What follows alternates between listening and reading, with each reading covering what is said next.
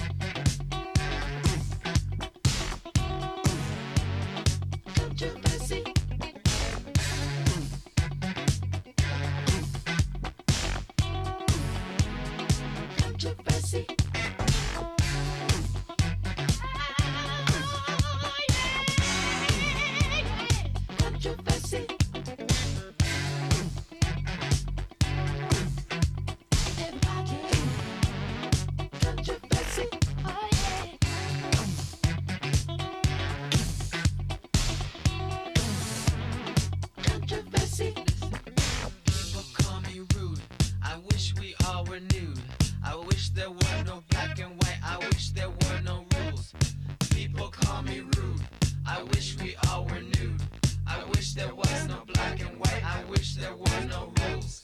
People call me rude. I wish we all were new. I wish there was no black and white. I wish there were no rules. People call me rude. I wish we all were new. I wish there was no black and white. I wish there were no rules.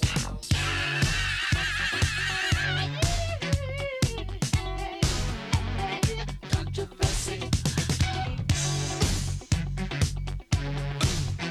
Oh yeah. Controversy. Do I believe in God? Do I believe in me? Let me tell you, some people wanna die so they can be free. So life is just a game, we're all just the same. Don't you wanna play?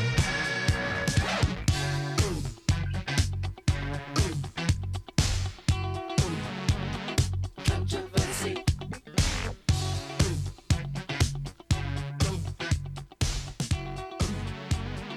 Controversy.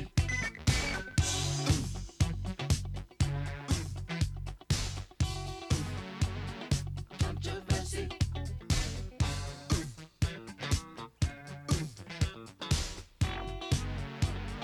Controversy. And welcome to the Weekly Review. This is Roman. It's almost the end of the year, according to the calendars that we're told to believe. So I guess I'm a part of that, the idea that we're told that there are certain days of the year and we all correspond to it and take it as truth. So that's something to think about. But according to what we're told, and we believe, or I believe, because I can't speak for everybody, it's December 30th, 2016. It's a Friday. The year is almost over. And what a year it's been.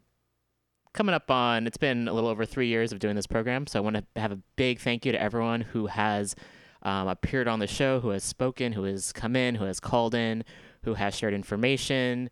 Thank you to all the listeners out there. This has been a really, really great ride. So I want to just extend a lot of gratitude and also go through all the names of the folks who have come in or called in this year.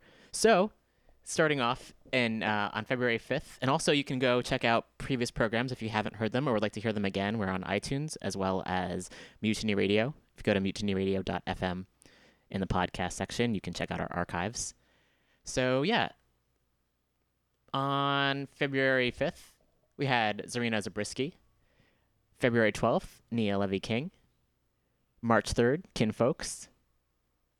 April 15th, Innocente Po and Felix Lee, who are in the band Cayeta and Venata, and they're incredible. On June 3rd, Frank Romano. June 10th, John Neffel. June 17th, Bonnie Johns and Alan Gizmorio. July 1st, Ronaldo Ricketts. July 22nd, Diamond Dave, who also co-hosts Common Thread Collective here at Mutiny Radio. July 29th was Molly Neffel. August 16th was Kinfolks and Samson McCormick. September 1st, David Moore. September 15th, Shane Brody. September 29th, Juicy Lou. October 21st, Pam Tao Lee. October 28th was Jeffrey Blake Nelson from Ben the Ark and Sterling Spence. November 4th was Gilda Baker and Antoinette Gagero from Open Circle. December 2nd was Laurent Barton. December 9th was Brother Damien. December 16th was Nicole Mashali. And last week, December 23rd, was Terrence Gaetan. So thank you to everyone. And my goal is to put up a website of all of the shows with descriptions so folks can go back and listen. Because although it's a news program, it's really interesting to go back and listen to what was happening back then. And with a lot of these interviews, they've been really informative, and I've learned so much from speaking with people and seeing the commonalities and the patterns of a lot of activists regarding the ways that they have been moving through the world and making change. So a big thank you to all those folks, and also thank you to the listeners. in November, we had over 3,000 downloads, which is pretty awesome. So thank you, everyone, for listening, especially if you started listening this year. Please tell your friends. Keep on listening. I appreciate the support. I'm not terribly riled up as I thought I would be this morning, and it's hitting me just this moment. I think it depends on my caffeine levels. I only had one small cup of coffee today, and I don't think it was that strong because I'm sitting here and feeling pretty mellow, and that's okay. So first off, I have to promote an action that's happening on New Year's Eve, and that is brought on by refusefascism.org. So please do check out this site, and there's actions happening around the country. So if you go to refusefascism.org, you can check out what's happening near you. There's also a lot of Facebook invites. So there's going to be a march starting on, which is tomorrow, Saturday, December 31st at 8 p.m. at 555 California Street. And this is a building, a really ugly building that Trump co-owns. And there was an action there on Wednesday that was pretty awesome. I went to an action there a few months ago, or 2 months. I can't keep track of time anymore. The first action I went to was with a group called If Not Now, and it was a very mellow action. We were singing in a circle, and this one on Wednesday was a lot different. And some folks got into the building. Some of us were trying to get into the building. Security didn't like that. Some security, I should say, and the cops were called. And we did a die-in out on the sidewalk. So folks lay down on the sidewalk, and people chalked our bodies, and it's pretty much to illustrate what will happen if a fascist regime gets into power. And this whole idea is to prevent that from happening in the first place. So what can we do before the inauguration? What can we do to raise awareness? Because most folks I know are pretty outraged and upset, and I know a lot of people are still in shock about this. And the one way is just to take action, to protest, to go out into the streets, and to recognize and remember that we're not the minority at all. The majority of the country don't want this to happen. So what can we do together? What are some solutions? And again, it's tricky. There's more questions than answers. If there was an easy, like a button we could press, or like one line that would just solve everything, then I'm pretty sure folks would have done this a long time ago. But the way the systems are set up, it's meant to keep us divided and to keep us afraid and to feel powerless. And we need to find ways around that. So one great thing about organizing meetings and protests is that you get to meet people, you get to organize, you get to be out in the streets, and you can feel very, very powerful. And there was an article I posted 5 years ago, which I'd totally forgotten about how protesting can be good for you. So perhaps I'll read that a little bit later. And I recognize, of course, I want to illustrate that not everyone is able to protest. And so this is not meant to shame anyone who's not able to. And at the same time, it's meant for folks who maybe have thought about it but aren't quite sure, or they've never been. And there was a great point that was brought up in this meeting recently, was that it was always somebody's first time. It's not like someone was born and they automatically knew what it was like to protest. Everyone starts from somewhere. And so I really want to encourage people, able-bodied people, folks who feel like they can go out there and put their bodies out there. Please do that. If you feel like you can and you're able to, really, really do that. Really want to encourage people to do that. Because there's a lot of this idea of waiting for someone else to do it, and we kind of have to. So, yeah, I want to do that, and also just to speak about it in a very positive way. And I recognize that it can be divisive in some ways. There are people who might not believe in protesting at all. And then there are the folks with this. Okay, well, a lot of us know that we don't want this, but what do we want? And that goes back into what I was talking about before. We need to create, I don't know if it's systems necessarily, but ways of helping one another that are not reliant on what we've been given, whether that's taking care of each other through housing and through food and medical care. I feel not tired of talking about it. I keep on saying the same thing over and over again, and I realize actions are more important than words. So wanting to actually make action and doing that, whether that is feeding people, housing people, providing space, sharing resources, sharing information. What can we do? Whether it's I'm thinking about enrolling in a self-defense course, and thinking about getting trained as a medic. There are all these things that we can do to protect ourselves and to help each other. And being active with that, I think, is very important. Also, for the folks out there who have capital, please, please, please share your capital, donate, help out folks who need it, because not everyone Not everyone has it. So that's another thing you can do if you work for a company, a big company, and you can make copies. That's something very small. Or if you have access to office supplies, see how you can donate those to smaller organizations that really need that.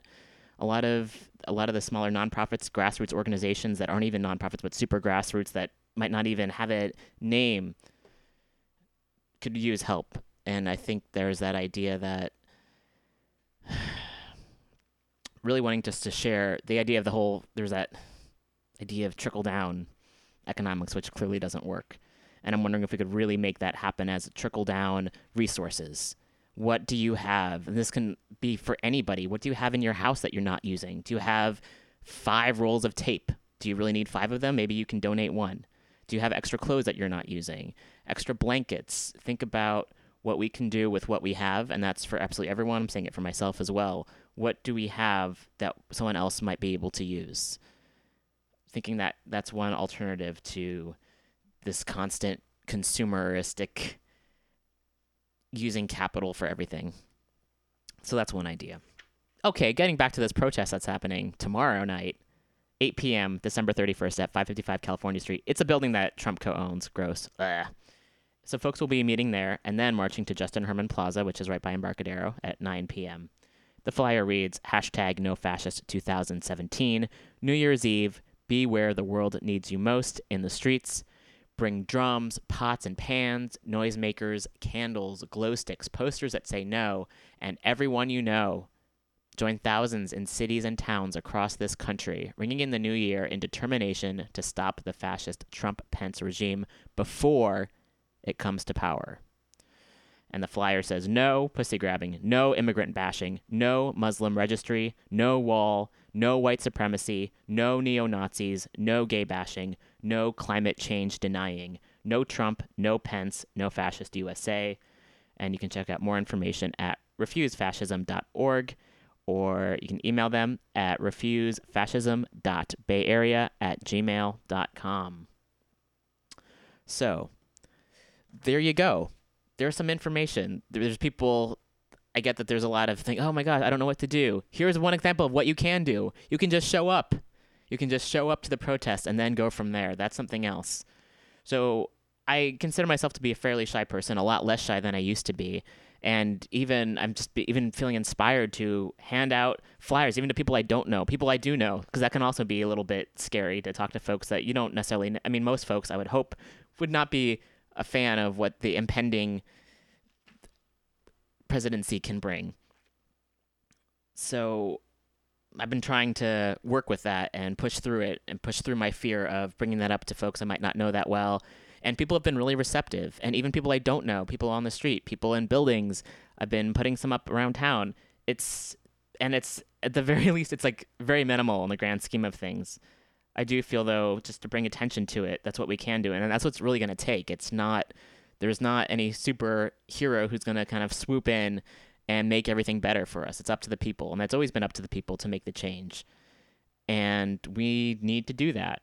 So really wanted to put that forward and put out that information. So this is happening in a lot of cities, not just San Francisco, not just New York, and not just Seattle, not just Los Angeles. It's happening in a lot of cities. Boston is one, Ventura, California, Portland, Maine, Cleveland, Ohio. I am talking like I am on a concert tour. A lot of places. And I'm going to look it up right now, actually, so I can read the places that are now listed. Yeah. I guess it's the end of the year, so I'll cut myself some slack for not being super animated, but perhaps that's better. So if you go to the Facebook invite, you can type in, the title of the event is NYC plus everywhere, New Year's Eve, no to Trump/Pence.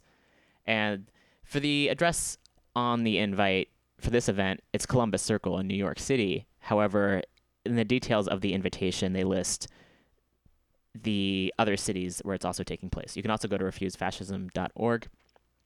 So it's happening in Atlanta, Boston, here in San Francisco, Chicago, Los Angeles, New York, Cleveland, Portland, Maine, Seattle, Houston, Texas, Tucson, Arizona, Ventura, California. And I feel like I saw another one that was another city as well. So I think they're also popping up in a lot of other places.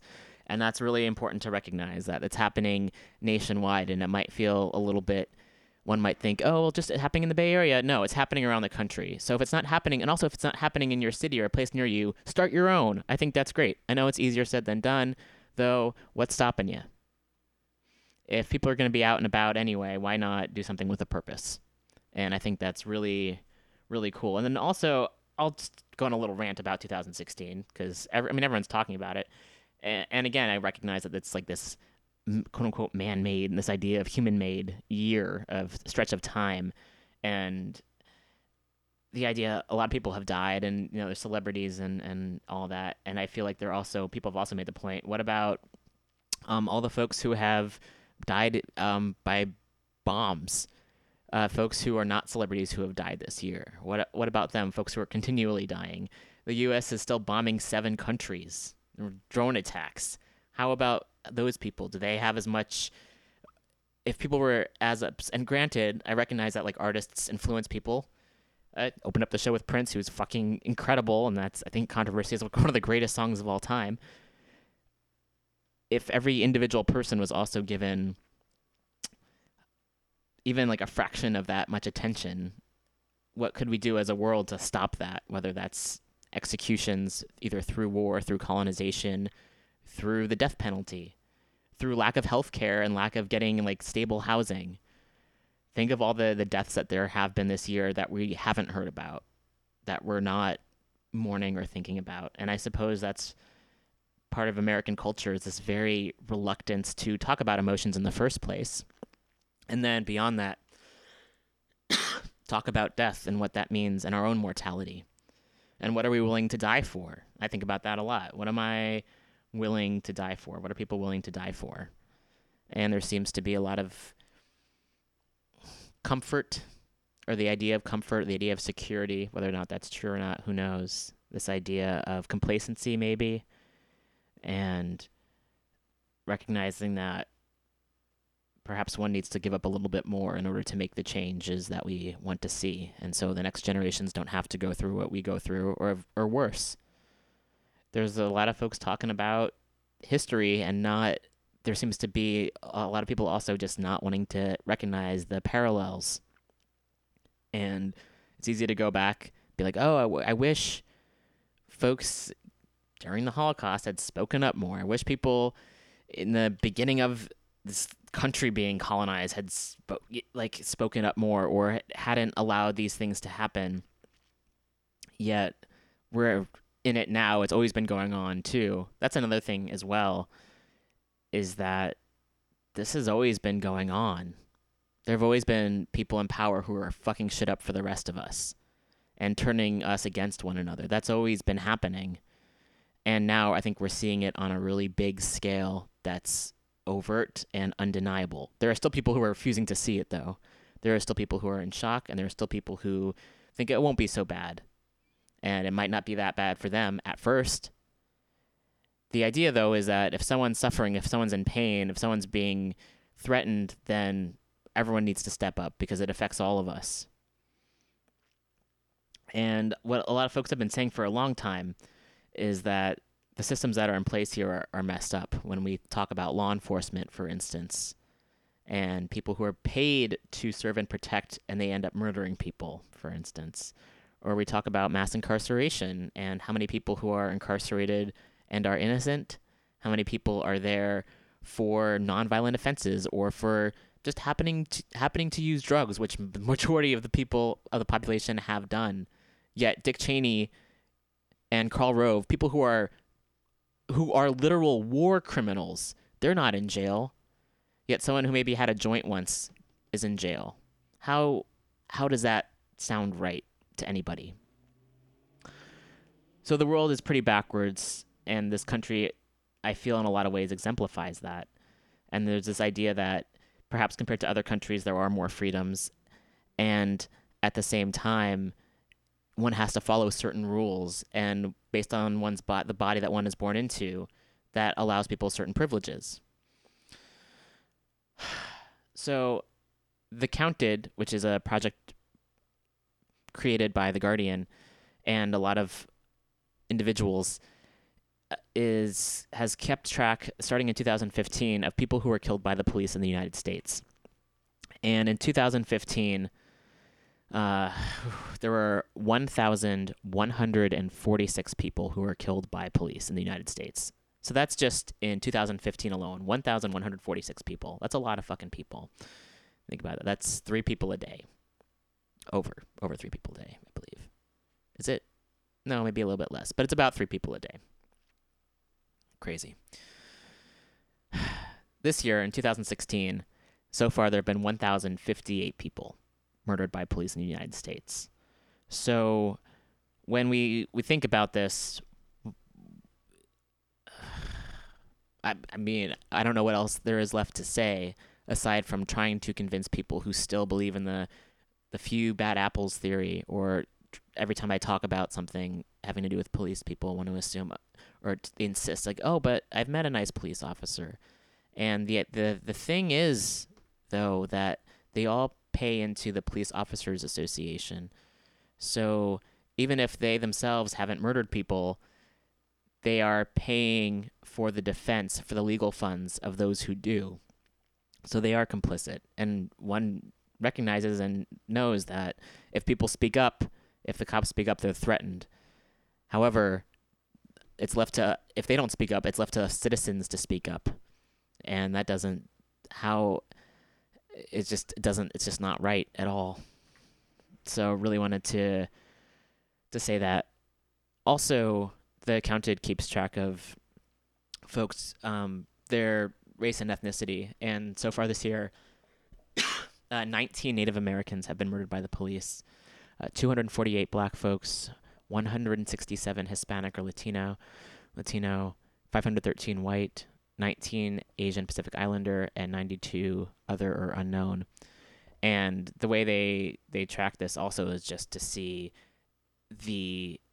it's like the number, it's the rate per million. So Native Americans are at the top of the list because it's 8.02 Native Americans per million have been murdered, 6.21 black folks per million, 2.95 Hispanic Latinx folks per million, 2.59 white folks per million, and 1.06 Asian Pacific Islander folks per million. So that's just to see how, yeah. They also keep track by state and gender, age, and have a lot more information as well. So, and the reason they started it was because, surprise, surprise, no one else was keeping track of this because the police don't really investigate themselves. So I wanted to put that out there. We'll be taking calls in today. If you'd like to call, talk about 2016 or anything else you'd like, our number is 415-550-0511. It's a sunny day here in San Francisco. A lot of things happening. We played some music, as per usual. I've played a lot of awesome music on the show this year, and we'll be revisiting some of my favorite songs we played. And also, we'll do one I haven't played yet, and that's KRS-One with Sound of the Police. That's the sound of the police. That's the sound of the beast.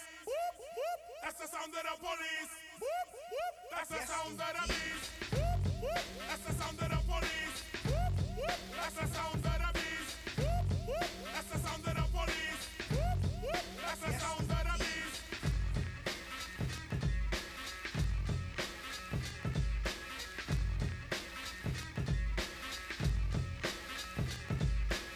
Stand clear, done man attack. You can't stand where I stand, you can't walk where I walk. Watch out, we run New York. Policeman come, we bust them out the park. I know this for a fact. You don't like how I act. You claim I'm selling crack, but you be doing that. I'd rather say see ya, cause I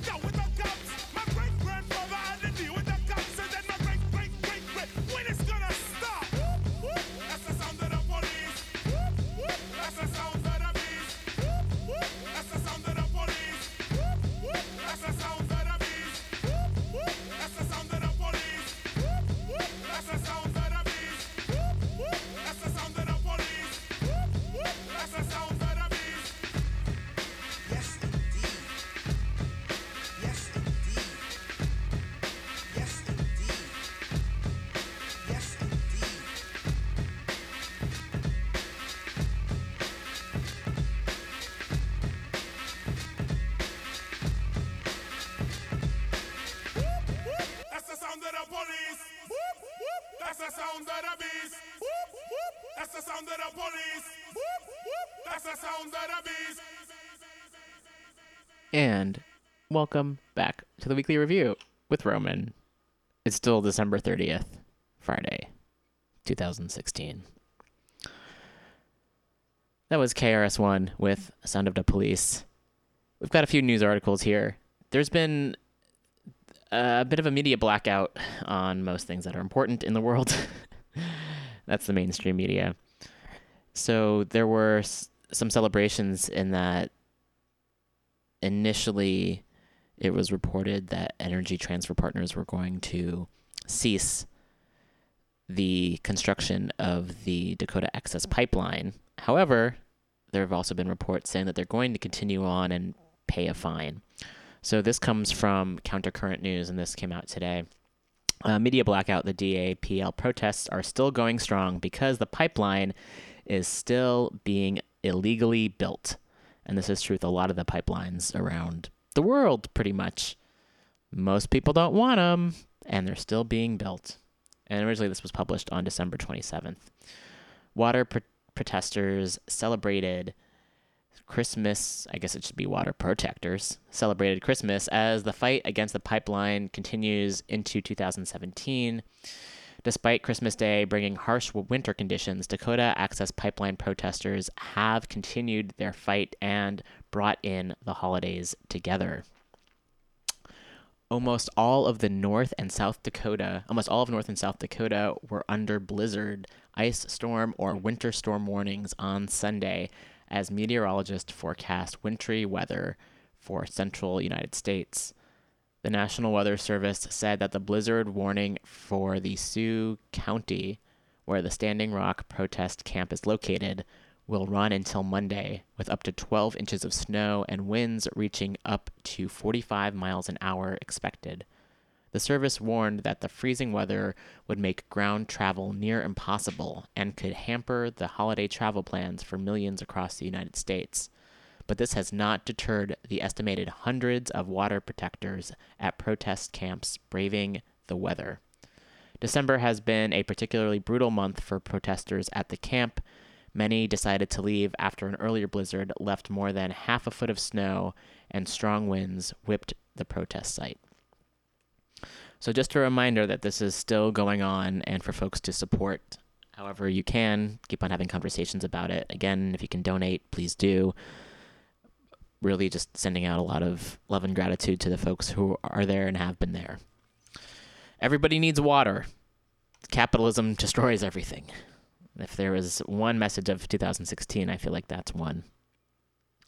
Going to be shifting along to some more local stories right now. This was from the East Bay Express, and this came out yesterday.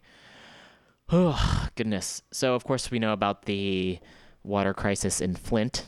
I guess we'll go along with the theme of water and how people in positions of power just don't want people to have things they need to survive. And greed is what pushes them forward to continue to not allow that to happen, to not allow people to get what they need to survive. So this article came out yesterday on December 29th, and it was written by Darwin Bondgram. Oakland's toxic lead contamination isn't in the water, it's in the buildings and dirt, and it's bad. So initially there was a report saying that the water levels in Oakland, specifically in the Fruitvale district, was bad and worse than Flint. And now, upon further investigation, they're saying that this is the direct cause of that. According to a recently published Reuters report, Oakland's Fruitvale neighborhood is one of 3,000 U.S. communities with lead contamination, worse than Flint, Michigan. But whereas Flint has been the subject of international media scrutiny, lead pollution in places like Fruitvale remains mostly unexamined. That is until Reuters' review of public lead contamination data prompted several Bay Area media outlets to shine a light on the Fruitvale's lead problem. But actually, the dangerous levels of lead pollution in the Fruitvale and other areas of Alameda County isn't new information. Federal, state, county, and city environmental officials have known about Fruitvale's lead contamination for years. In fact, the key figure cited in Reuters' report is from a 2012 California Department of Public Health study. Blood samples of 502 children under age 6 who live in the Fruitvale showed dangerously elevated levels of lead. About 7.57% of these kids had blood lead levels exceeding 4.5 micrograms per deciliter. Translation: Fruitvale kids are being poisoned, and the lead found in their blood exceeds levels found in Flint. And, unlike Flint, the source of lead in the Fruitvale isn't drinking water. The East Bay Municipal Utility District routinely tests the neighborhood's water and says it's safe to drink. According to an East Bay Mud press statement issued today, extensive testing shows that Oakland's water meets or surpasses all federal and state drinking water requirements, including the U.S. Environmental Protection Agency's lead and copper rule. The district also has an active corrosion control program to prevent corrosion in water pipes, including the pipes installed in apartment buildings and homes. The water in the Fruitvale is the same that goes to the whole city, said Noel Gallo, Oakland City's council member who represents the Fruitvale.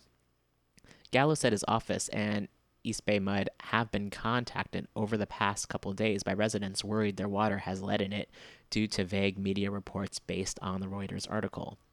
But in fact, Fruitvale's contamination is arguably in a more dangerous and difficult place to clean up. It's spread around in the buildings and soil, and it gets kicked up in the air from the wind and traffic. Lead is all over Oakland, and it's especially concentrated in the Fruitvale, where old rental properties constantly shed the toxic metal into the environment.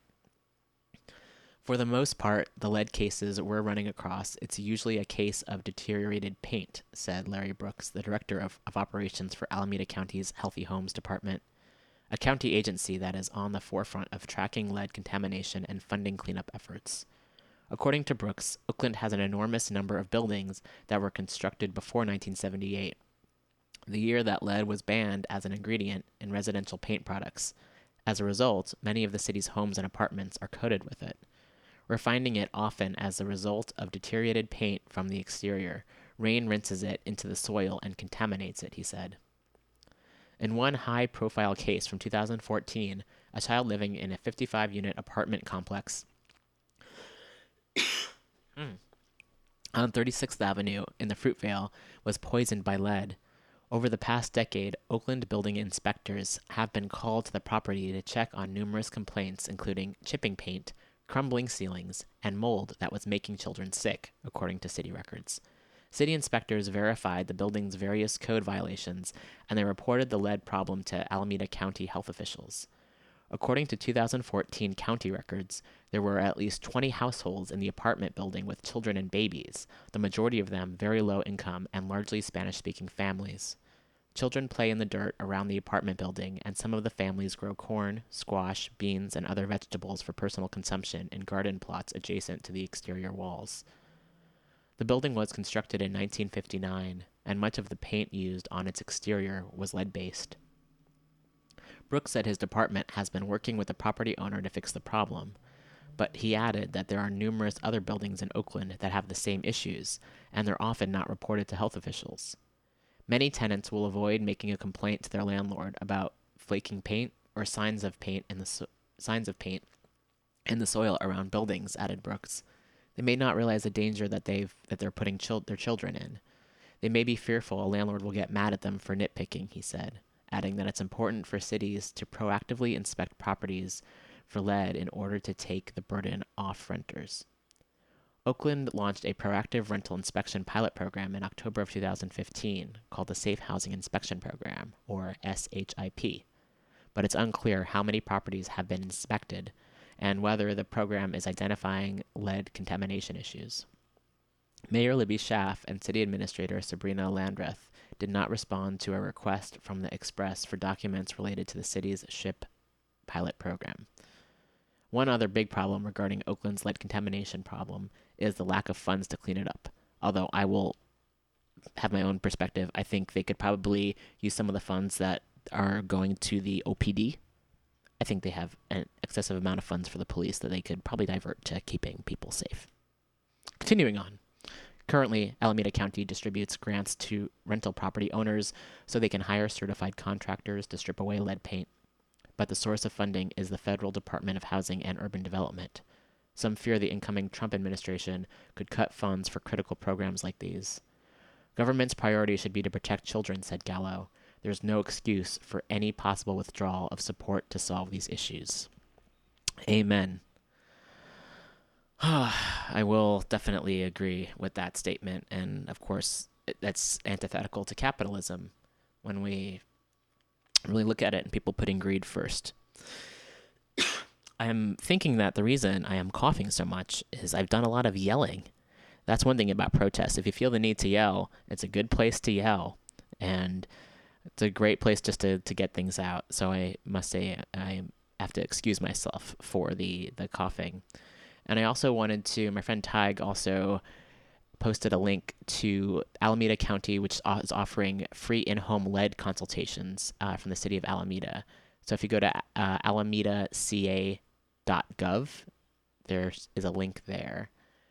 And yes, Alameda County offers free in-home lead consultations. So if you go to the city of Alameda page, that's one place you can check it out. So again, I think it's important to call out what's problematic in the world, and also equally important to then find solutions and find ways to share information and ways to help one another. So thank you, Tig, for sharing that. As I recover my voice a little bit, I am going to drink some water. I'm also going to play a song. Speaking of Oakland, of course, there was the fire on December 2nd. So again, wanting to pay tribute to the 36 folks that we lost. Cash Askew was a friend of many friends and a musician, and so I also wanted to play one of the songs that she co-wrote, and this is from the band she was in, Them Are Us Too, and the song is called Us Now.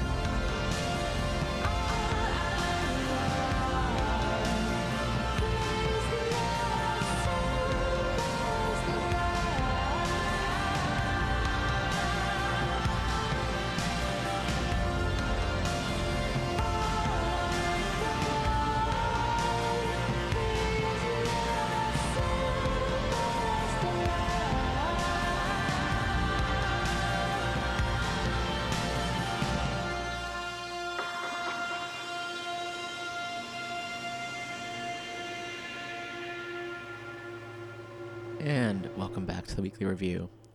That was Them or Us Too with Us Now.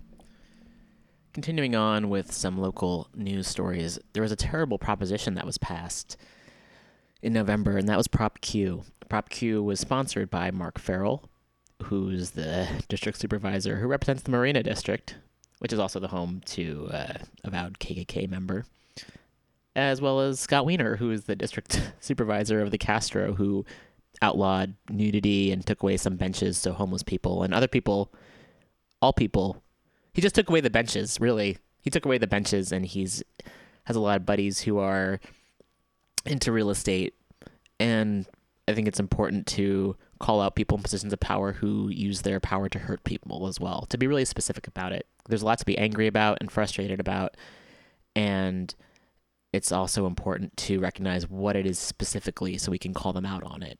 Because I can speak for myself. I'm angry about a lot of things, and it's helpful to know exactly what has been done that's been harmful. And then to find solutions and find ways to resist. Perhaps that will be the theme of 2017 is resist. How do we resist the laws being passed or trying to be passed, or the people in power who continue to make life even more difficult than it needs to be for the majority of the population? That will be the theme. How do we resist?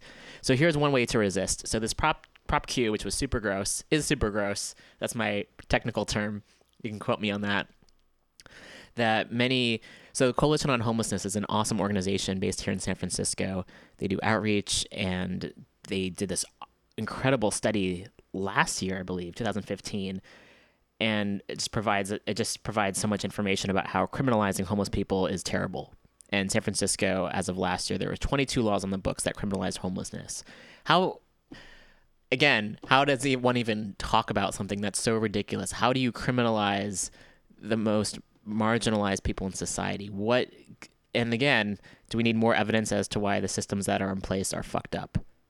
There's a lot of evidence. There's tons. And they provided a pamphlet of exactly that. So here are ways you can resist Prop Q, especially I want to really, for folks who, whether or not you're an individual, if you work for a nonprofit, especially if you're involved with working with folks who are houseless, please do take this suggestion to fight back against Prop Q. There's written information on the Weekly Review webpage, so you can find all of this. I will read it out loud, and you will also be able to go back and read this on your computer or device. So this comes from the Eviction Defense Collaborative. Challenge Prop Q enforcement. Prop Q unconstitutional by 8th Amendment. The EDC and partnering agencies are submitting a letter challenging Proposition Q to the SFPD. Oh, SFPD. Okay, well, again, the police aren't on our side, but any way we can... Oh, no. Okay, I missed that part. Still, gotta submit it. Okay. To the SFPD to request that Proposition Q not be enacted. There was a lot of other things I'd like to not be enacted. Okay. Not be enacted based on the U.S. Department of Justice determination that such laws are unconstitutional and in violation of the 8th Amendment. Some other things that are in violation, I would say, of many amendments would be just for them not to harass and kill people. That could be another letter for another time. Or maybe in the same letter. We are requesting that you and your agency support our efforts to keep Proposition Q from being enacted on January 1st, 2017 by modifying a template letter we have generated and sending it to the contacts we've identified. We encourage you to make any additions that feel appropriate for your respected mission. Thank you for your collaboration and solidarity. And I will read this letter. That is the Prop Q template for allies. Police Chief William Scott, he's the new police chief. Tony Chaplin is no longer the police chief. This guy, I've heard, is from Los Angeles. All right. Regarding, Prop Q requires substantially more shelter beds, and they're not even shelter beds. The whole proposition was just terrible. It was sold along this lie that was saying we need to outlaw tents and we'll give people housing, but they're not giving people housing. It's pretty much just outlawing tents, so it gives police even more incentive to harass people and take their belongings. Gross. Dear Chief Scott, the U.S. Department of Justice took the position in 2015 that a prohibition of camping and sleeping in public outdoor places, particularly without adequate shelter space to accommodate the homeless population, was in fact criminalizing homelessness itself in violation of the Eighth Amendment. Bell versus City of Boise, case 109 CV 540 REB, Statement of Interest of the United States.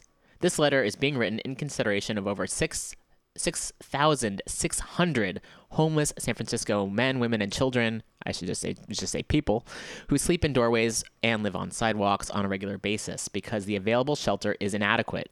Some are veterans, others are victims of domestic violence, some are families with young children, and many suffer from severe physical or mental health conditions with insufficient access to services for accommodation. Many more of these city dwellers are former San Francisco tenants before rising evictions, foreclosures, and the economic downturn first forced them onto the streets. Side note, this is Roman here, not part of the letter. I think it's about 71% of folks who are on the streets used to live in San Francisco proper. So they're not people who just came here. 71% of the folks on the street were folks who were living in buildings in San Francisco before they became houseless. Okay. Whew. Some are LGBTQ people who do not feel safe in shelters because they are often targets of homophobic, transphobic attacks, and the LGBTQ-friendly shelter, Jazzy's Place, has only 24 beds. Most homeless people desperately seek housing, but the lack of affordable options combined with insufficient shelter beds makes the street one of the only viable options. Homeless service providers and advocates are deeply concerned about the real and direct impact of the recently passed Proposition Q. This amendment to the police code, by expanding the prohibition of tents on sidewalks, will further criminalize homelessness and have a devastating negative consequence to the physical and mental health of these residents. Law enforcement and the encampment resolution team will be required to offer shelter, pay the cost to transport the displaced person to friends or family, and provide written notice that the city will remove the tent in 24 hours before removing or ordering a person to remove an unauthorized tent on a public sidewalk. Authorities may remove the tent if residents do not accept the law enforcement's offer of shelter or they do not remove the unauthorized tent within 24 hours of notice. However, there are simply not enough beds. San Francisco's 2015 homeless report confirms there are only 1,300 shelter beds in San Francisco for a homeless population of over 6,600. The Department of Justice position is that inadequate shelter beds, such as one for every 5 homeless individuals, makes the policy of removing sleeping on the streets or in public places, including with the use of tents, unconstitutional. Health authorities can confirm that living in an intact tent on the street can protect the health of a homeless individual better than being exposed to the elements. Duh. In addition, the average San Francisco homeless individual must wait between 2 and 3 months to receive access to a shelter. Currently, there are more than 1,000 people waiting for a San Francisco shelter bed each night. Once assigned to a shelter, there is still a requirement for vaccination certificates that take 2 to 3 days to process. Under Proposition Q, even the most proactive homeless individuals will have their tents and personal possessions confiscated and still not be offered immediate shelter from cold and wet San Francisco weather while they wait for a bed. The fact that only a few homeless individuals will have their belongings and shelter confiscated at the same time does not mitigate the need for more shelter beds because those homeless individuals are likely to be allowed to circumvent the shelter waiting list. More likely, several of the displaced tent dwellers will already be on the shelter wait list. The police department and city should avoid pitting the needs of one or more tent dwellers against the rights of over 1,000 shelter seekers that may have even more dire needs. San Francisco needs a shelter solution for all and not a 24-hour Band-Aid approach for a few. So when folks write in with this letter, you can include your organization name. So I work for this organization is one of the many organizations tasked with preventing homelessness. We collaborate with the San Francisco Sheriff's Department to protect tenants from being removed from their homes. There exists the same dynamic for homeless people being removed from the street. San Francisco residents all need courtesy, understanding, and assistance when their only viable option is living on the street. And we have a phone call.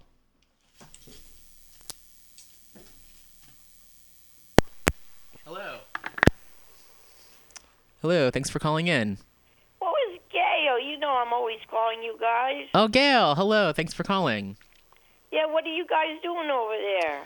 Today, well, it's the last show of the year, and right now we're talking about ways that folks can resist Prop Q from being enacted, which is the proposition that would allow police to confiscate tents. Tax? Tents. Yeah, well, tax, where's it all going? What are they doing with it? Oh, the tents. I don't know. The tents. Like the tents that people live in on the streets.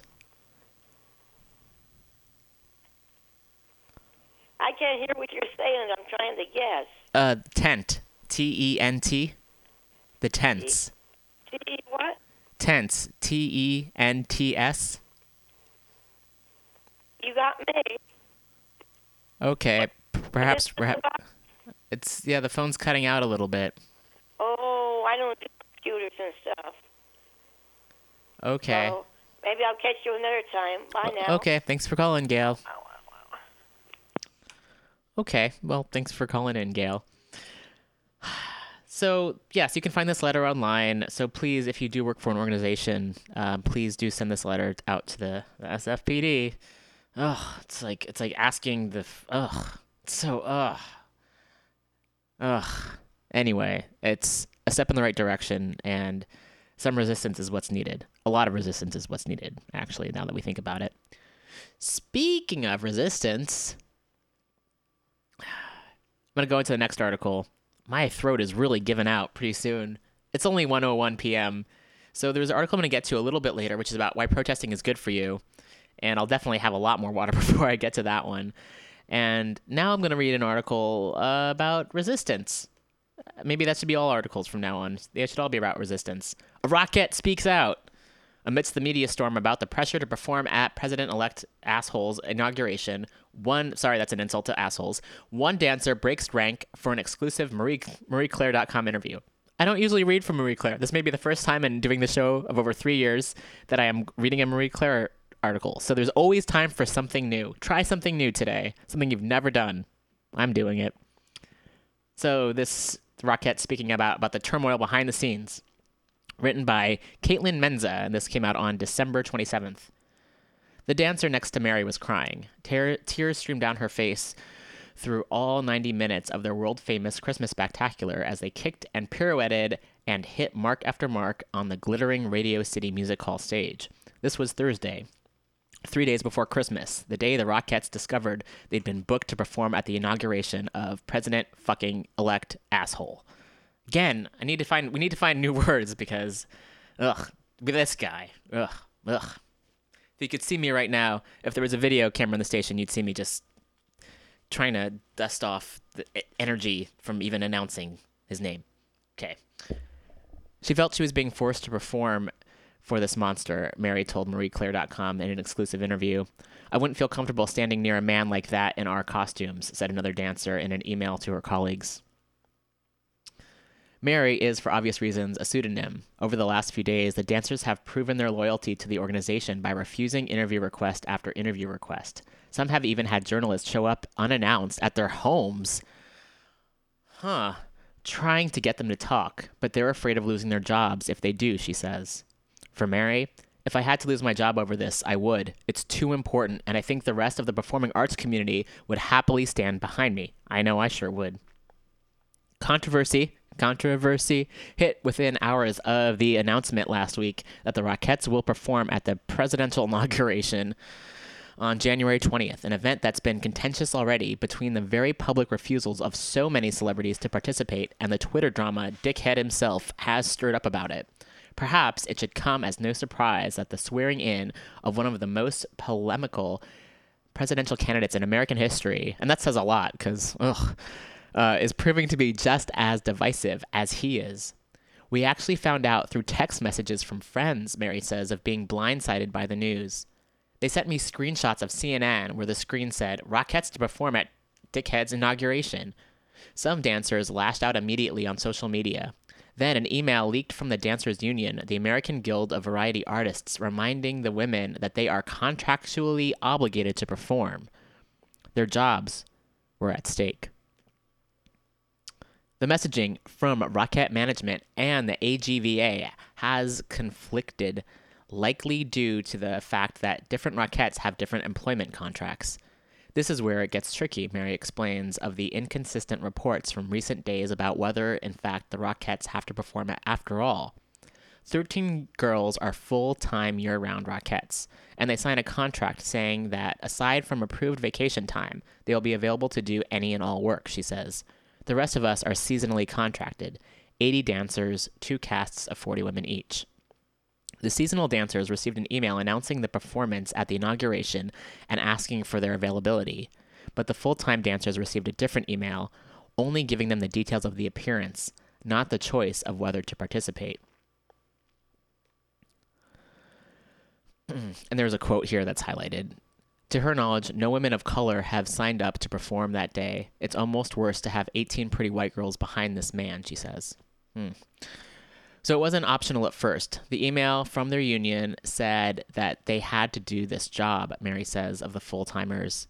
By Friday, after backlash from the dancers and on social media, producers agreed to make participation elective. But dancers are worried that their choice to sit out now means they'll be sitting out for good. It's not as if dancing makes for a stable career. Even without hurdles like this one to jump, Mary knows of 3 full-time dancers who have chosen to decline to perform, and at least one of them is fearful of losing her standing as a result. It will be interesting to see who doesn't get their job back, Mary says. But do you really want to work for a company that supports this? I just don't know. It's become a moral issue at this point. And when approached for comment by MarieClaire.com, the Madison Square Garden company, which manages the Rockettes, directed us to their previous statement from December 23rd. MarieClaire.com's request for comment from the AGVA has not been returned. While the performance is now theoretically voluntary, that hasn't dissolved the tension within the usually supportive group of women. There is a divide in the company now, which saddens me most, Mary says. The majority of us said no immediately, and then there's a percentage that said yes for whatever reason, whether it's because they're young and uninformed, or because they want the money, or because they think it's an opportunity to move up in the company when other people turn it down. The Rockettes have performed at presidential inaugurations before for dickhead George W. Bush in 2001 and 2005, which Mary says she would have happily... which says she would have been happy to partake in. We do a lot of events, but there have been no events that could cause trauma. And in doing this would cause trauma for some people, she explains of some of the dancers who, like herself, can't stomach celebrating a man who has bragged about sexually assaulting women, or the few African-American women in the troupe who fear for their rights and their safety under an administration with reported white supremacists in its ranks. And then she says, we have immigrants in the show. I feel like dancing for Trump would be disrespecting the men and women who work with us, the people we care about. Mary says that, to her knowledge, no women of color have signed up to perform that day.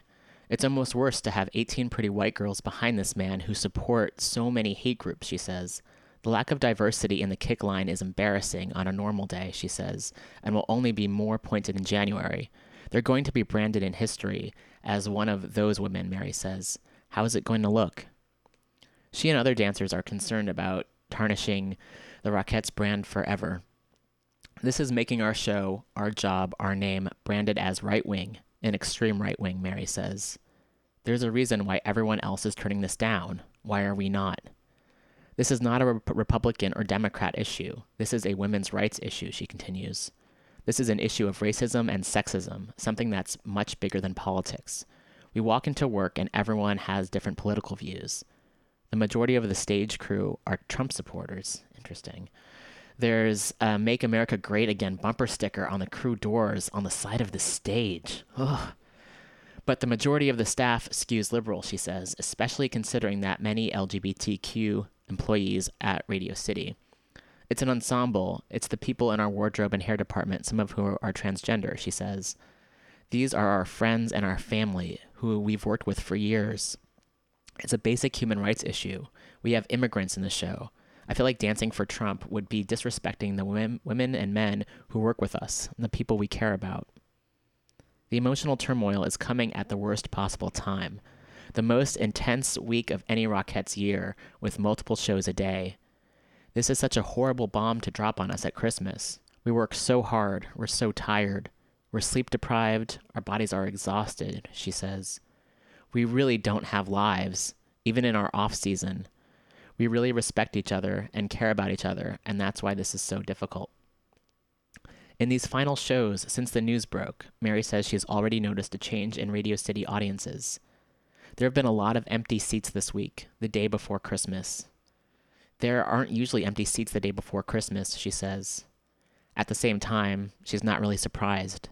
Why would you want to pay over $100 for a ticket to support someone who doesn't support all human rights, women's rights? Performing on this newly politicized stage has been unbearable, Mary reveals.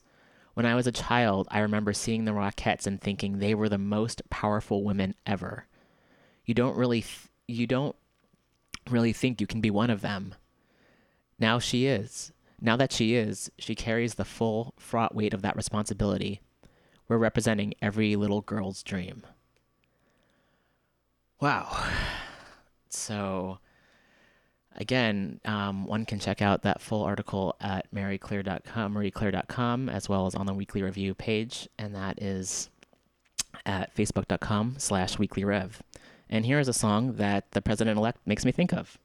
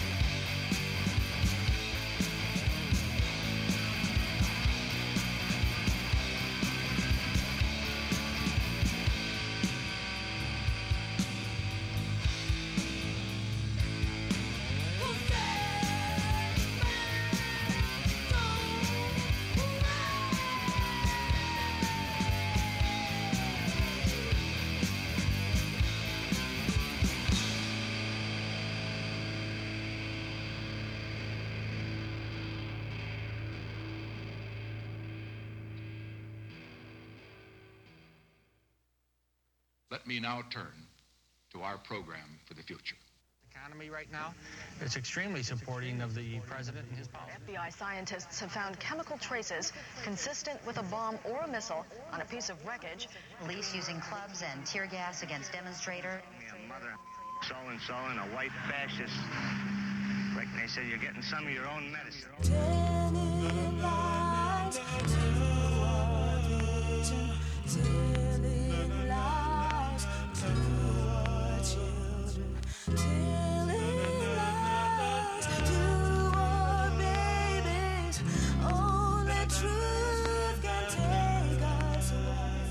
You can't fool all the people all of the time, but if you fool the right ones, then the rest will fall. far behind. Tell me who's got control of your mind, your worldview. Is it the news or the movie you taking your girl to? Know what I'm saying? Cause Uncle Sam got a plan. If you examine what they telling us, then you will understand what they planting in the seeds of the next generation. Feeding our children miseducation. No one knows if there's UFOs or any life on Mars, or what they doing when they up in the stars. Because I don't believe a word of what the president said. He filling our head with lies, got us hypnotized when he be speaking in cold words about crime and poverty, drugs, welfare, prisons, guns, and robbery. It really means us. There's no excuse for the slander, but what's good for the goose is still good for the gander. See, I don't believe Bob Marley died from cancer. 31 years ago, I would have been a panther. They killed Huey because they knew he had the answer. The views that you see in the news is propaganda. Telling lies to our vision. Telling lies to our children. Telling lies to our babies. Only truth can take us away. I don't want no computer chip in my arm. I don't wanna die by a nuclear bomb. I say we all rush the Pentagon, pull out guns and grab the intercom. My first words will be, I believe man made God out of ignorance and fear. If God made man, then why the hell would he put us here? I thought he's supposed to be the all-loving, the same God who let Hitler put the Jews in the ovens. We don't fall for the regular shit. They try to feed us all this half-ass leadership, flip a position. They turn politician and shut the hell up and follow tradition. Boy, your TV screen is telling lies to your vision. Every channel got some brainwashed cop shit to watch. Running up in niggas' cribs claiming that they earn shots. It's a plot. But Buster, can you tell me who's greedier? The big corporations, the pigs or the media? Sign of the times, terrorism on the rise. Commercial airplanes falling out the skies like flies. Make me wonder what secrets went down with Ron Brown, who burned the churches to the ground with no evidence found. It's not coincidence. It's been too many steady incidents. It could have been the Klan who put that bomb at the Olympics, but it probably was the FBI. Deep at the core, cause if they make us all panic, they can start martial law. I don't believe Bob Marley died from cancer. 31 years ago, I would have been a panther. They killed Huey cause they knew he had the answer. The views that you see in the news is propaganda. I don't believe Bob Marley died from cancer. 31 years ago, I would have been a panther. You killed Huey cause you knew he had the answer. The views that you see in the news is motherfucking propaganda. Telling lies, fooling millions. What are they teaching our kids in these school buildings? Televised enterprise, waking up, killing, controlling our lives. This ain't living. No, this ain't living. FBI, CIA, ATF, KKK, IRS, TNT, CBS, NBC, FBI, CIA, ATF, KKK, IRS, TNT, CBS, NBC. Telling lies to our vision. Telling lies to our children. Telling lies to our babies. Only truth can take us away. Go ahead. We view each other with a great love and a great understanding, and that we try to extend this to the general black population and also people, oppressed people all over the world. And I think that we differ from some other groups simply because we understand the system better than most groups understand the system. And with this realization, we attempted to form a strong political base based in the community with the only strength that we have, and that's the strength of a potentially destructive force if we don't get freedom. Hello. So, last night was a very interesting night for many of us in an activist space. Due to what happened last night, we are encouraging everyone to be out. We are encouraging to show visibility about not being afraid for being a person of color, for being a woman, for being queer in the political realm that we currently have.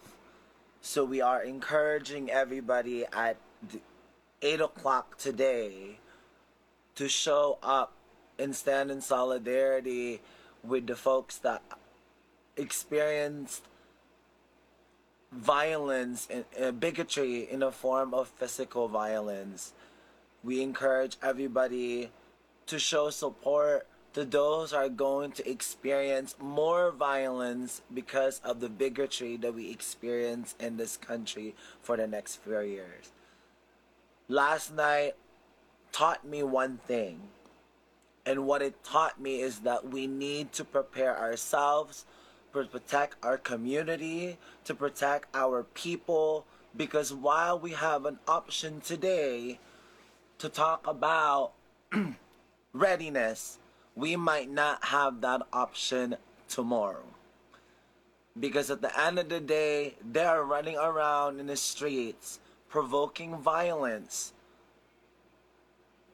with no intention to get away in that interaction, not hurting somebody.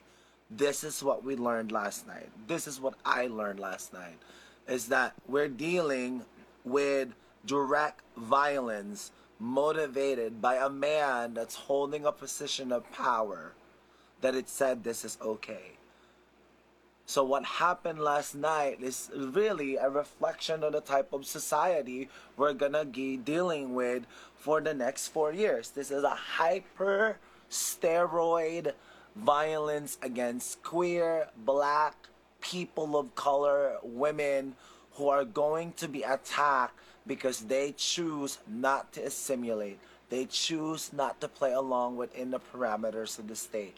So we do ask you today to show in solidarity with us, to leave your homes and come with us at Decolonize This Place at 55 Walker, and stand in solidarity with us to show visibility and strength of those bigots that are walking around trying to be okay with the idea that they can hurt people because they are different.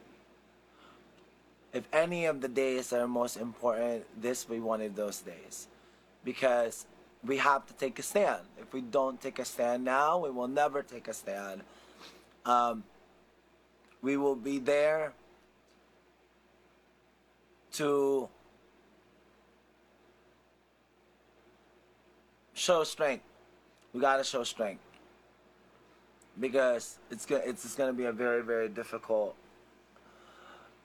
year, and we need to really start considering protecting each other. What had happened last night was a form of way of a community who choose to protect each other, away from the type of violence that these people perpetuated. Some people don't have the skills or the resources to protect themselves from this kind of violence. Many, many, many people have been punished for being queer, for being a fag, for being a trans, for being a lot of things that the society don't want to tolerate.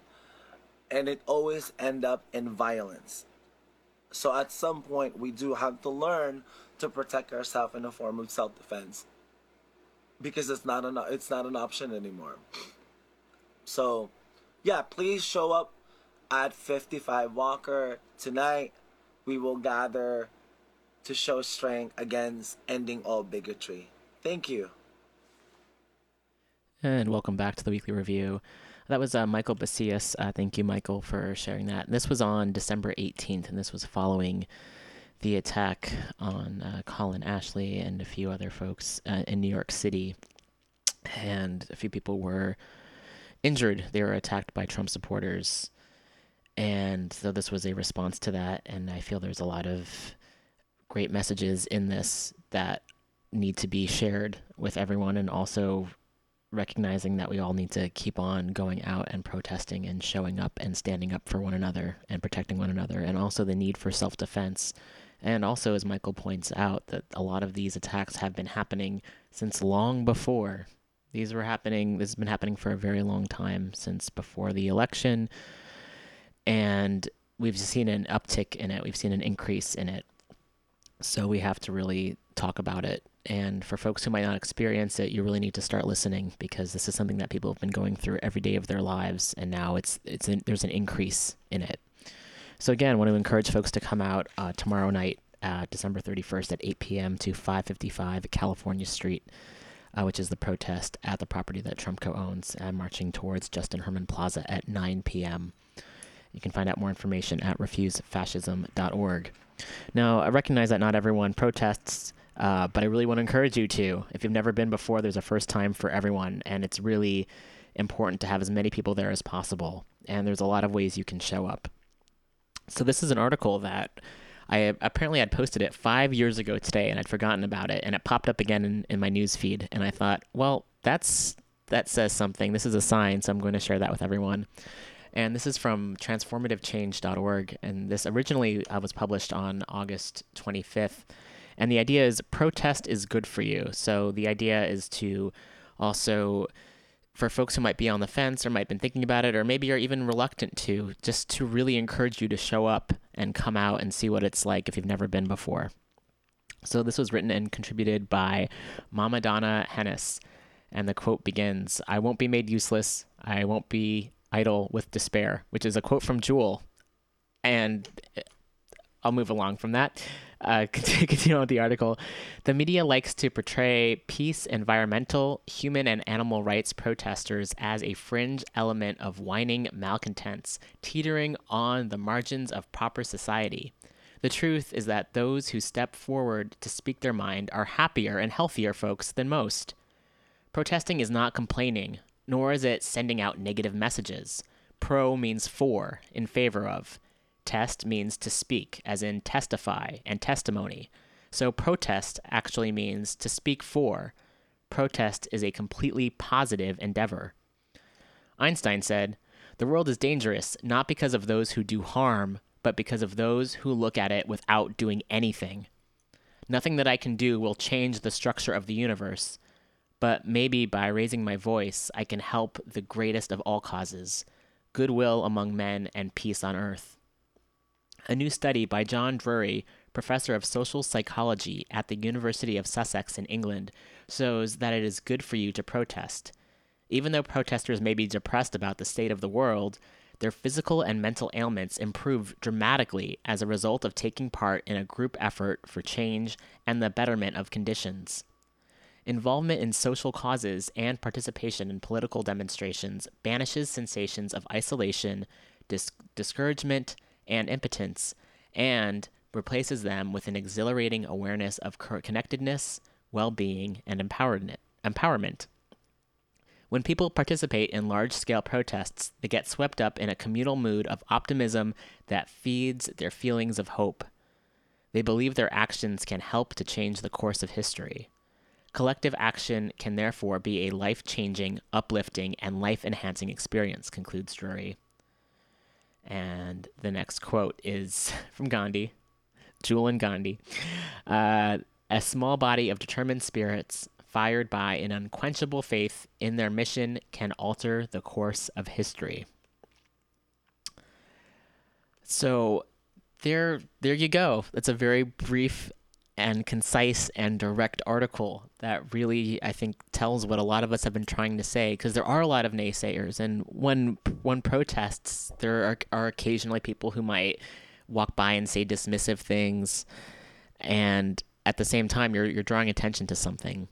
And every single protest is different. I've been to a number of them, and depending on the people, there's like never ever the same specific combination of people who are there, never the same combination of speakers. The environment is different. It's similar to a show in a way, an unscripted show. You never know what's going to happen exactly, and sometimes you might walk away feeling more rejuvenated than others. You might meet new people, have new ideas. You can contribute in a way. Even just being there, even if you don't speak to anyone, being there says something. So I really want to encourage people to show up, bring people, invite people. It's New Year's Eve. I mean, I'm not really a party person anyway, and why not do it now? There's a lot of people who've been depressed about the year and what's happened, and as the article mentions, inaction doesn't help to change anything. So we can pretend that we can't do anything to change it, or we can show up and at the very least see what we can do to change it, to provide alternatives. And referring back to the video from Michael, just talking about really showing up, especially if you feel afraid. What can we do to show up in person? And also now, while we can, there have been articles going around the internet. And again, one recognizes how can we be trustful of news sources, but I don't doubt it at all. I'd rather be naive and proven wrong than optimistic to a night. I guess I would rather take precaution in terms of what this incoming administration says they're going to do and fight back against that than just to simply allow it to happen and then be living under that.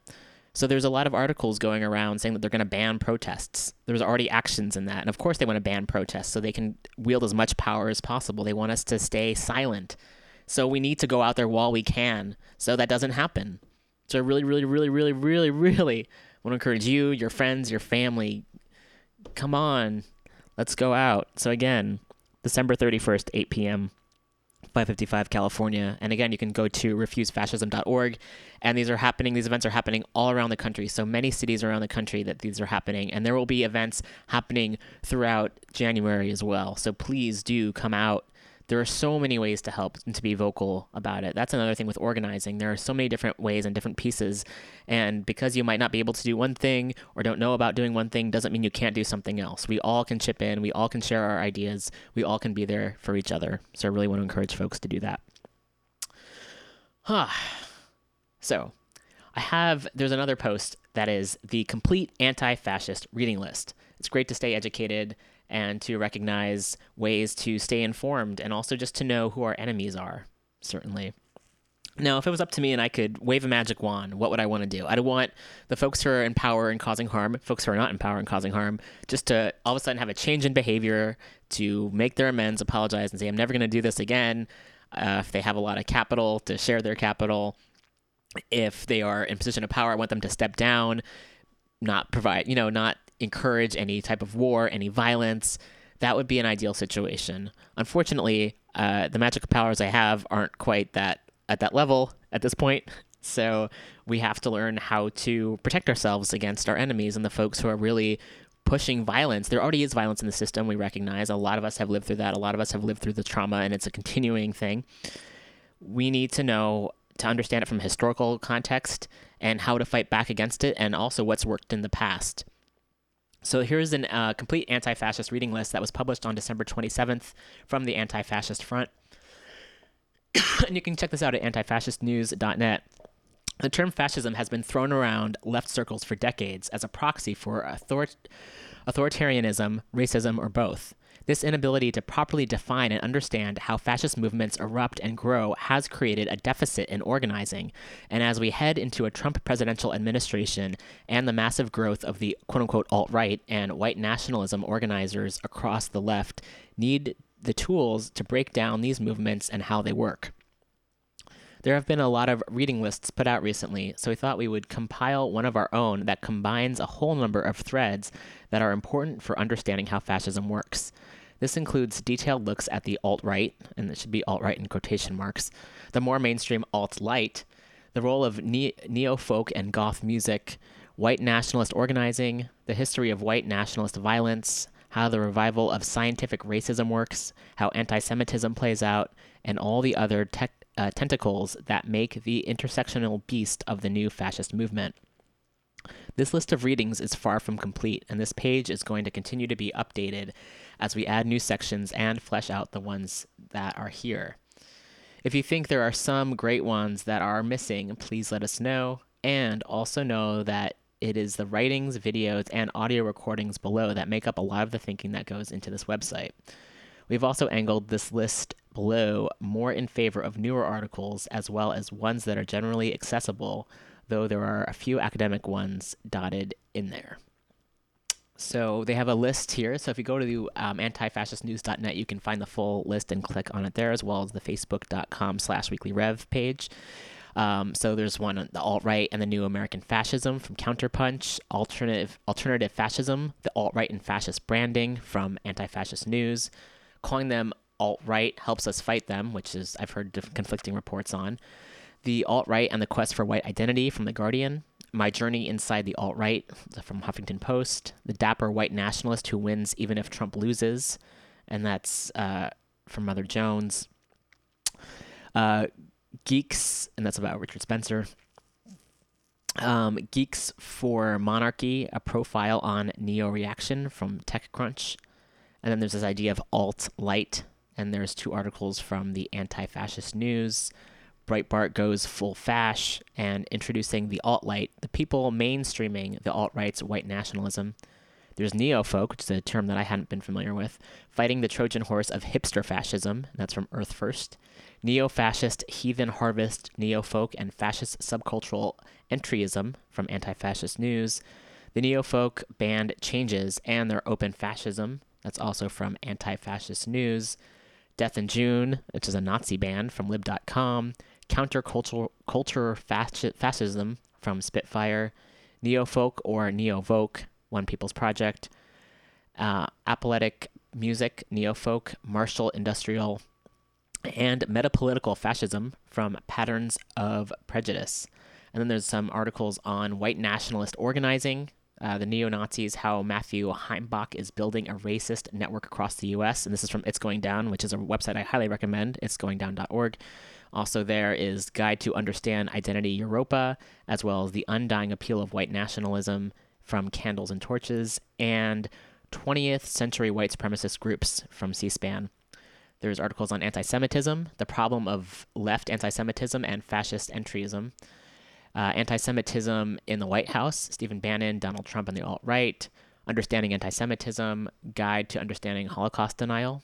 There's articles on scientific racism, race and IQ, a tale of shoddy science, overview on the race realist movement, people keep misunderstanding race and IQ, race realism, a pseudoscience, and then defining fascism, and there's quite a few articles on that as well. There's queerness and fascism, including gay Nazi, gay Aryan, gay supremacist from Pop Matters, queer fascism, why white nationalists are dropping homophobia, and esoteric fascism. There's a lot of articles on this as well, as in addition, national anarchism and Third Position, and white nationalist violence, conspiracy theories, militia movements, and Donald Trump and white nationalism, anti-fascist organizing. So there's a lot of lists for how folks can stay connected. So again, there's a lot of resources, and I think it's great to hear from as many perspectives as possible, and also from a historical perspective, so we can know what's happening. It's about 1:38 here. I'll be wrapping up the show pretty shortly, so I wanted to play a few more songs before we go. George Michael was one of the other artists that we lost very recently, and so there's a lot of his music I wanted to play. This one just came up, and it holds up very well and is very true, so here we go.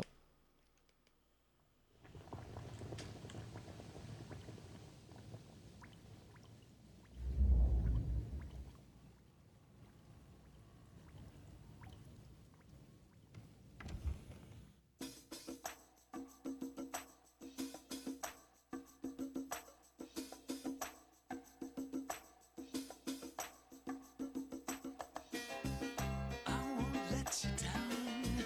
I will not give you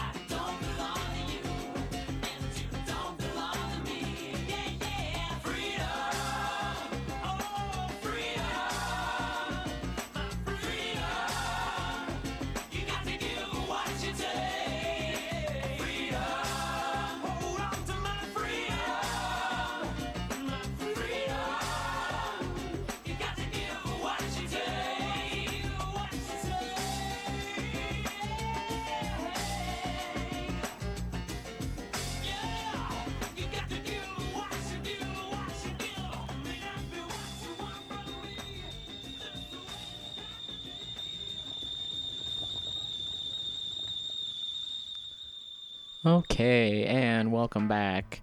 So, wrapping up this show here. Thanks again, everyone, for calling in, coming in this year, for all the listeners out there, for all the activists, artists, community organizers, people doing a lot of good work, people being kind, sending out gratitude to folks who have made my life easier and more warm this year, sending out apologies to those I've hurt, and just sending out a lot of love to everyone, and hopefully we can take this with us in the next year. And again, really, what is time, though? Because it's all an illusion. So I guess there's that idea. But it's good to have these points to look back and reflect. Perhaps we can do that more often, and perhaps we can be more consistent with it, and the idea of New Year's resolutions. Will our New Year's resolutions be to resist? Will they be to come together more, to share our resources, to open up, to do things we're afraid of, to fight back against oppressive regimes, to call out the people in positions of power who mess things up for the rest of us? What will it be? And I'm wondering if it can be something beyond the I and going beyond selfishness, which is what capitalism really encourages. And there's a great quote, I don't remember who said it, but the idea is, if you change the I to we, illness becomes wellness. And I think that's really beautiful and really true. And now I just feel like I have to look it up because I want to attribute that to the person who said it. But I feel like it's important. How can we make I we? How do we do that? And it's easier said than done. And I recognize we're all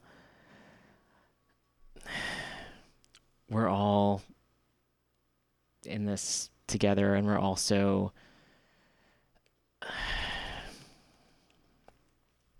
it's difficult because we're all under a lot of pressure in order to survive, and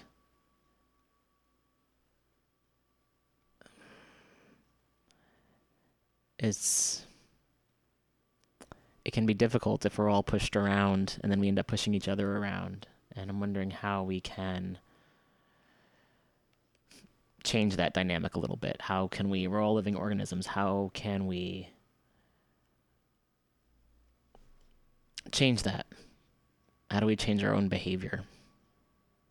And what does that look like? And there's something else I'm thinking of too with what this incoming regime represents, and how so many of us are opposed to it and sickened by it and afraid of it and angered by it. And how do we embody all of the opposite of what it represents? Can we create that so that folks who initially would support that might see it our way and say, oh, I'd rather be in a more loving and caring and kind way of being, where people accept each other, going beyond the idea of tolerance. That word is, but acceptance. We don't want to tolerate each other. We want to love each other and accept each other and allow space for one another. How do we do that? And again, it's tricky in the society that we live in, the systems that we live in, where a lot of us are carrying a lot of trauma and face this trauma every day. There's the idea of epigenetics, where we're carrying the trauma of our ancestors in our bodies. We're carrying that with us. When the world seems very backwards, when we walk out the door and there are people living on the streets in their empty apartments, when there's food that's being wasted and thrown out, there's people being locked in cages, there's no concern about how much a bomb costs to drop, but for some reason people can't allow more folks to get food stamps or funding for education or funding for healthcare. There's a lot of backwardsness, and I feel it's hard not to internalize that. And one might start to feel like things don't make sense because of the way things are, and I'm wondering what we can do to change that and how to enact that. We can think about it and brainstorm and make ideas, and then also actually act that and become that. And so the more of us who are doing that, the more folks who will join. And I feel that's one thing with protesting. That's just one way of doing it. But the more people who are there, the more folks who are likely to join, and to see that it's possible too, to know that it's possible. And again, I'd rather be naive and disappointed than not try at all. So, and it looks like the quote, "When I is replaced with we, even illness becomes wellness," has been attributed to Malcolm X. So that's something to think about. When I is replaced with we, even illness becomes wellness. So it's a note for myself and for everyone out there to recognize we're all on the same side and to see if we can work on that a little bit more. And it may be a shock that I'm going to end the show with, I do have a song I feel like would be the theme song of the show, and I'll be playing that first, but then after that I'm going to play a very more of a peaceful song. And I do like peaceful songs. Perhaps there's the idea that because someone's angry or wants this idea of revolution, that one can't want peace, or that one can't let go or be calm for a little bit. So the last song I'll be ending on is Three Little Birds by Bob Marley. And before that, I'm going to play Mass Destruction by Faithless, which I think is timeless and says a lot of what needs to be said. So have a great week, everyone. I'll be back next week. Take care.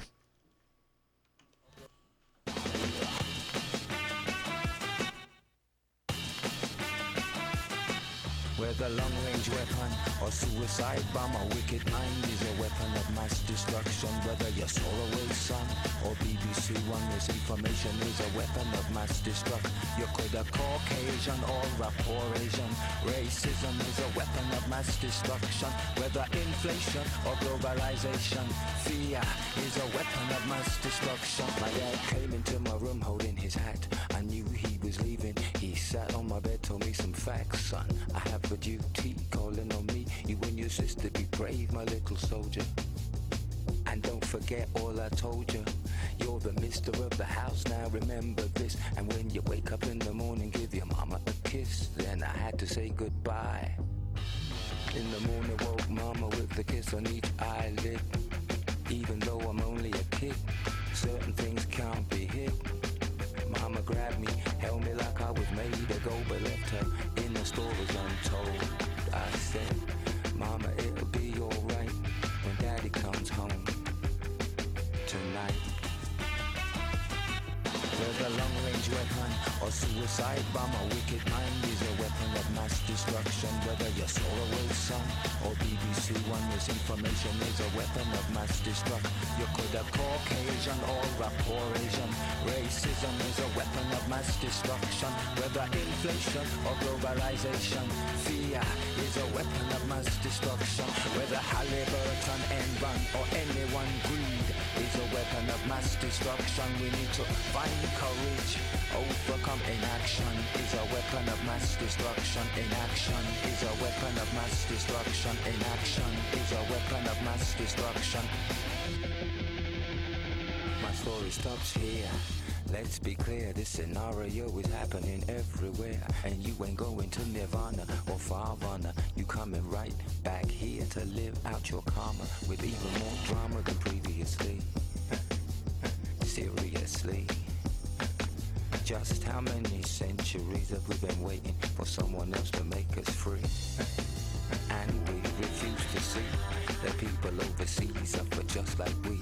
Bad leadership and egos unfettered and free to feed on the people they supposed to lead. I don't need good people to pray and wait for the Lord to make it all straight. There's only now, do it right, 'cause I don't want your daddy leaving home tonight. Whether long-range weapon or suicide bomb, a wicked mind is a weapon of mass destruction. Whether you're Solarway Sun or BBC One, misinformation is a weapon of mass destruction. You could have Caucasian or rapport Asian. Racism is a weapon of mass destruction. Whether inflation or globalization, fear is a weapon of mass destruction. Whether Halliburton, Enron or anyone, greed is a weapon of mass destruction. We need to find courage, overcome inaction is a weapon of mass destruction. Inaction is a weapon of mass destruction. Inaction is a weapon of mass destruction.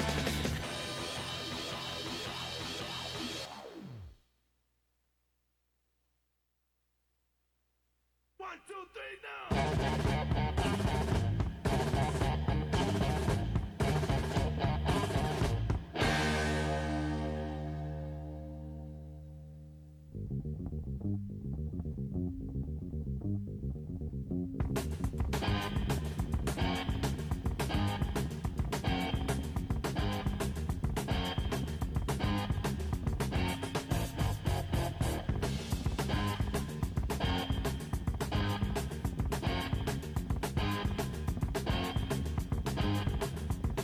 number one biggest game is when they gain number fame. It's like a race at the top because they wanna be boss. They don't care who they step on as long as they get along. Politicians in my eyes.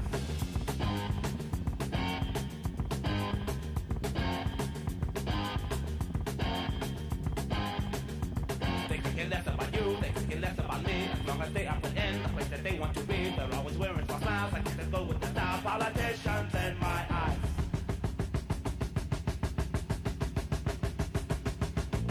Always trying to be slick when they tell us that they're responsible for sending young men to die. We have waited so long for someone to come along and correct our country wrong, but the wait's been too long.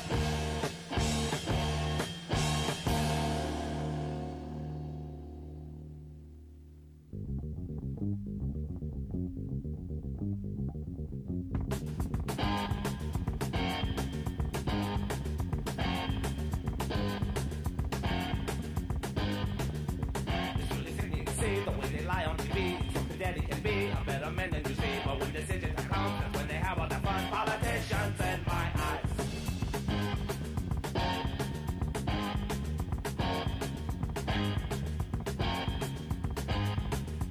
They're always trying to convince us like we don't have the sense. They look just like kings and queens, but they do real stupid things. But they use to shut them down because you're their biggest friends. Politicians in my eyes.